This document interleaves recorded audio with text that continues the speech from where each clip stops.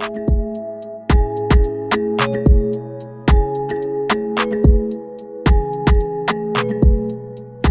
everybody, welcome back to a new edition of Bitch Breathe. I am your host, Ricardia.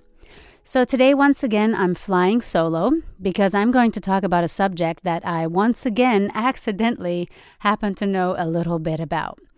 I am living in what I call side hustle central here in Berlin, in Germany.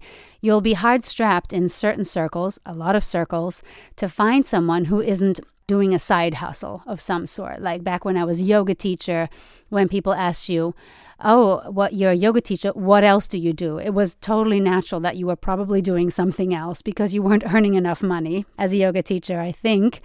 And also, I'm a little surprised it took me this long to come and talk to you about this subject anyway, because I have been side hustling probably my entire career life. So I've always had one subject, one day job, and a bunch of other things because I very rarely, or never, should I say, found a calling or a job that would satisfy all my interests. And some of my skills would probably not be used in one job, but could really be used in another one. If you actually count raising a kid also, which I did on the side of going to college and working, then I've probably been side hustling for my entire working life. So today I want to share some of the secrets to side hustling because I think it's totally doable and I also think it's totally hard. What are some of the things when you initially start thinking about, hey, do I want to side hustle? Am I still happy with my job, my calling that I wanted to pursue? Do I want to end up working in the field that I ended up graduating in? Which in many cases I'm noticing in Gen Z generation, but also even in my generation, was not the case. You studied one thing, but then thought, I don't actually want to work in this field or with these kinds of personality types maybe once I'm done. You don't actually have to be super clear on where you want to go with this at first. Really, you just want to think about what it is you'd really enjoy doing. Right? So what are some of the things that Marie Kondo maybe would say, what sparks joy for you?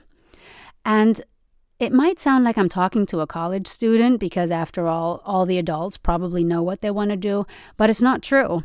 I am now in my 40s and I still do want to know what I'm going to be when I grow up. And plus there's such a multitude of ways to go about using your skills and your interests that it's actually become a little bit more difficult to understand and decide what is it I actually want to do. And it's become a bit of a burden in some ways to decide that. I'm happy to refer you back to my last episode, or second last episode now actually, which was called Fuck Living Your Best Life, because this burden, this force that now is here is you absolutely have to follow your joy, follow your passion thing, go with it 160,000%. And I don't actually think that is true. So to keep it a little bit more simple, what sparks joy for you? What is it you find yourself getting a little excited about? And dare and allow yourself as an adult in her 30s, 40s, 50s, 60s to let the answers come. And not have all these rules about how this isn't going to happen for you anymore. Or maybe you recently got divorced or you recently got married or had a child and you're like, that is so not going to happen because I just don't have the time. I am here. I'm a living testimony to tell you that you do. We'll get into that a little bit later. And you don't even have to be that good at what it is you're thinking about pursuing. So a lot of times we think, well, how am I supposed to write a book if I'm dyslexic, for example? Seems like a reasonable argument, but really, in the age of spell check, probably not really. And so to just, without censorship, really brainstorm about what it is at this stage of your life. So again, if you're a college student, it's also probably good advice, but I know that many of my listeners happen to be in that middle section of their lives. So really allowing ourselves to untangle what it is we've been modeled in our lives, what it is people thought we should do, where they thought our talents laid, and to really unshackle ourselves from all those constraints. And then getting into the more practical side of the side hustle. So let's say you actually have a hunch or three as to what it is you want to do. How are you going to fit that into your already busy life? What if you're a nurse, for example? I'm not, but I just happen to feel like anytime I meet someone who is a registered nurse, it feels like their working hours are just off the Richter. Just crazy, especially with the pandemic over the last couple of years. It feels like these people work a hell of a lot. So what do you do when you have that kind of schedule? Now, I can't speak to people who have to work at night. However, it might help to, at first, notice what are your best times to work, because some of us are a lark, some of us are the nightingale. Is it the nightingale? So to just sort of figure out, what is my biorhythm? When am I the most productive or creative? Is it that time when you're under the shower? The classic, people have their ideas under the shower. For me, it's when I least expect it. I'm not actually brainstorming about anything. I'm out getting a coffee or something, and that's when it will strike. But my most productive times, I know the best times for me to write, since I'm a writer, is in the morning. Whereas a really good friend of mine, he loves to work late at night until like 1 or 2 in the morning. So start off first understanding, what is your biorhythm? When is your best time to allot a little time window for your side hustle? When you've figured out when that time is, here's where it gets a little bit more tricky, because the idea is to really focus. And focus, as we all know, those of us who are a lot more on their smartphones than they should be, is really hard to do. I notice that for certain things, it's very easy for me. I can easily write for 5 hours and not be distracted. But there might also be days and times of the day where I can't necessarily focus that easily.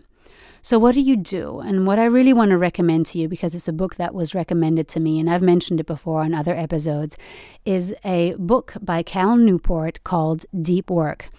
That book was an eye-opener to me. He really talks about how our attention spans have really been fucked up by the kind of zeitgeist, the kind of hectic, fast-paced lives that we now live.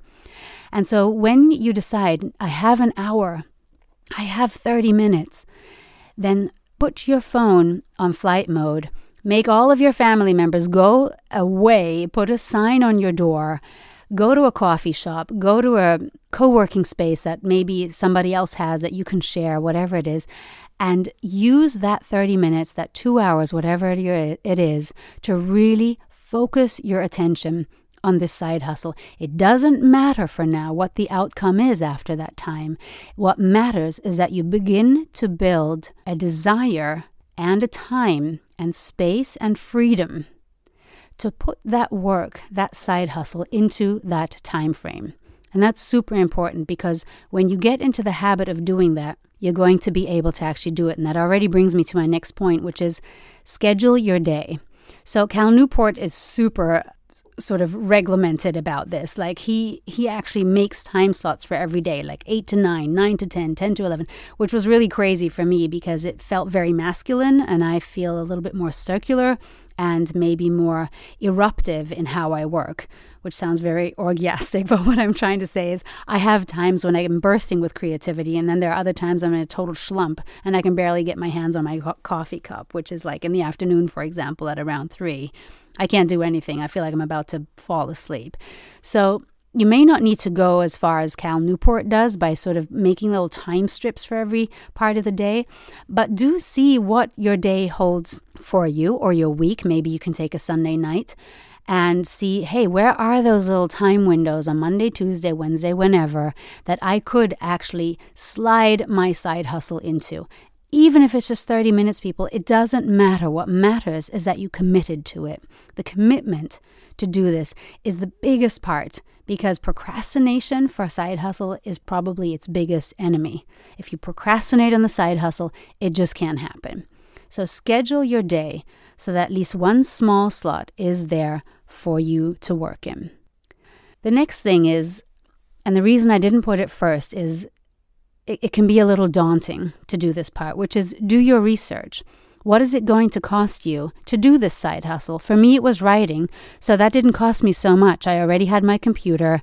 I wasn't making a physical product, but these questions could be very interesting to answer if you are indeed thinking about maybe manufacturing a certain product. Maybe you're thinking about drop shipping. And then you need to find out, okay, where can you drop ship from? How are you going to do that when the first orders come in? So to do a little bit of research, but my recommendation is to not do that for the very first step, just so that you don't get discouraged in case it's a little more cost than you expected, a little more resources that you have to allot to do it. Knowing what it is it will entail is good eventually, and maybe start looking into it a little bit once you have established your little side hustle routine. This one is especially for people who might be still raising small children or even school-aged children, or you might actually be taking care of aging parents. And that is to know where you can delegate, whom it is you can rope in to help you with some of the chores and tasks and achievements that need to happen during this week. Let me be very clear about this. This is not always easy financially speaking, because my point that I'm making now is that you delegate even if it costs you actual money. Because the thing is, again, about the side hustle is commitment. Commitment's really, really important. And sometimes we don't commit to something unless it costs us a little something here and there. And I know this isn't always easy to do, especially right now. We don't know what our financial futures hold, maybe, whatever life situation we're in. But there are a couple of resources that you might be able to tap into that are free. Let's say it's childcare. Maybe you can exchange with another dad or mom during the week. One little resource that I've used in the past and I've had very good experience with does mean it's a paid resource, but it's Fiverr.com, and I really can recommend it. You can get great help there, like whether it was graphic design or transcribing my scripts for my podcast. I even found a really great psychic there once. I don't know if she was great, but she gave me a lot of comfort at the time. And to really look around, where can you delegate? Where can you get other resources and people to help you so that you can build your side hustle job? This one is actually a little bit more controversial because I've heard very different opinions about it. And that is that I'm saying, and I was a single mom for a while, so maybe it's informed by that life phase of mine, don't quit your day job right away. Let's say you found something that sparks joy. Let's say there's something that you're like, yes, I'm ready. I can't stand my coworkers. I hate the field I'm in. For example, I worked in high fashion writing there for a while. I fucking hated it. I couldn't stand the personalities it entailed. I wanted nothing but out, and I did quit without having anything else. But I don't necessarily recommend that because it took me a moment or two to find another job that I really loved. So that's why I guess I'm saying don't quit your day job right away. There are people who will say do it because otherwise, again, the commitment won't be strong enough, the pressure won't be strong enough, and some people are very high-performing workers when they're under pressure. So look at the kind of psychodynamics that you have, that you are, and see if that's you. Because if you're someone who performs well under a lot of adrenaline rushes, then maybe that is a way to go. Quit your day job. But if you're a little bit more like me and you have children or you have responsibilities, mortgages, car payments, whatever, where you're like, nah, I can't do that right now, then don't. And know that actually beginning to have this side hustle, at least that was a beautiful side effect for me, meant I could handle my day job a little better because I knew I'm out of here as soon as I can. And to have that little exit ramp, to know that I was going to walk down that exit ramp in a future that wasn't so far away, was a really helpful little thing for me. Here's one that I wasn't so good at the beginning, and I still have trouble with it because I like to get advice from people, and so I can't necessarily keep it a secret, which is what I'm suggesting you do. Don't tell others right off the bat, as soon as the idea came to you or you've made your first careful steps into the side hustle, don't tell them right away that that's what you're doing.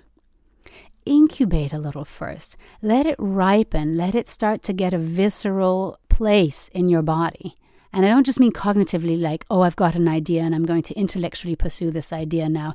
No, I mean let it take up real estate in your system. Let this side hustle be something that becomes as important to your self-care as yoga might be, or taking your shower every morning, or whatever it is you do for self-care. My side hustle actually began to be a bit like that.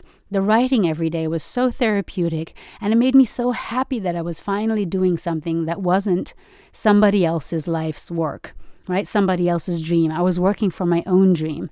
But for me to be able to do that meant I did not talk about the fact that I was writing a book. I didn't start talking about it until I was almost done. And then I started to mention that I had written a book because I just didn't want people's opinion about it.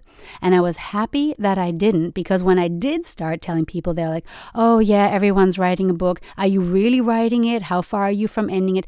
And they had all this discouraging commentary for me that I thought, geez, I'm so glad I didn't tell them at the beginning, because I would have been like, oh, everybody's writing a book. Everybody has a podcast. Who am I to think that mine's going to somehow be meaningful?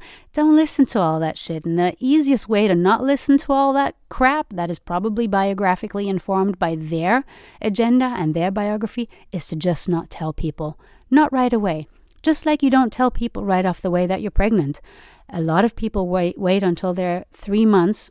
If stuff goes wrong during a pregnancy, as you probably know, it in 80% of the cases, I think, happens during the first 3 months. So just walk pregnant with it, as they say in Germany, to walk pregnant with something for a while until you're ready, until you know your commitment is so strong that even when somebody says something discouraging, it won't be enough for you to abort mission. I will say one thing about the side hustle, and this kind of harks back to my episode, Fuck Living Your Best Life, is that side hustling is hard. I've had plenty of days when I was working my day job, doing the side hustle, where I just was exhausted, just exhausted. I felt like I was doing all this work. I was pushing myself so hard, but the outcome didn't necessarily match the input. And it's very important to notice those days and then to sort of pull back for a moment, which is what I did, and give yourself a little break. Rome was not built in a day, and you don't need to make this side hustle work right away. Some side hustles, writing a book, for example, can take years. From the time you started that first blank page until the moment that you found a publisher and actually are onto the marketing and the book tour and everything, it can take years. And sometimes, I don't know if it is that way for you. For me, it's that way now that I'm sort of in this, as people like to say, I can't stand it, the second half of my life, and you're thinking about legacy and what else you want to do because maybe your children are grown up or you've finished up projects. You didn't have children, but you've done other things. You feel a little bit of a pressure sometimes, like, I don't want to get off this earth until I've done this, that, or the other. Try and take that out of it if you're noticing it's happening. And it can happen when you've got a day job and then you're working before you get to work, like what I do sometimes or did sometimes. And then I'm working again once I get back, and then successfully having spent about 12 to 14 hours in front of a computer screen every day. If you notice that this is happening, I do want to sort of send ahead this little cautionary note to really pull back. You can use this pulling back time to incubate, to do something really nice for yourself or for others, and do something that totally doesn't have to do anything with your day job or with the side hustle. Because you know what? Whatever it is you do will probably inform that next chapter that you write, that next episode that you record, whatever it is. You know by now that creativity needs space. It needs free flow time. It needs you to not sit on top of it waiting for it to happen. Kind of like finding love, maybe. Letting it go, trusting that it will find you when you're ready. Because a side hustle is a kind of love, right? It is a passion, and it's meaningful in many cases. And so to just understand that it doesn't have to happen all at once. What it does need to do is happen on a regular basis. So having the idea that you can do this in a certain period of time and that you don't have to stress yourself about it. When we say it doesn't have to happen all at once and it has to happen on a regular basis, it just means that you stick to the commitment to do it, be creative about when and how you can schedule it, rope in the people that can help you materialize or manifest this side hustle, to really be carried by the idea that it will work out.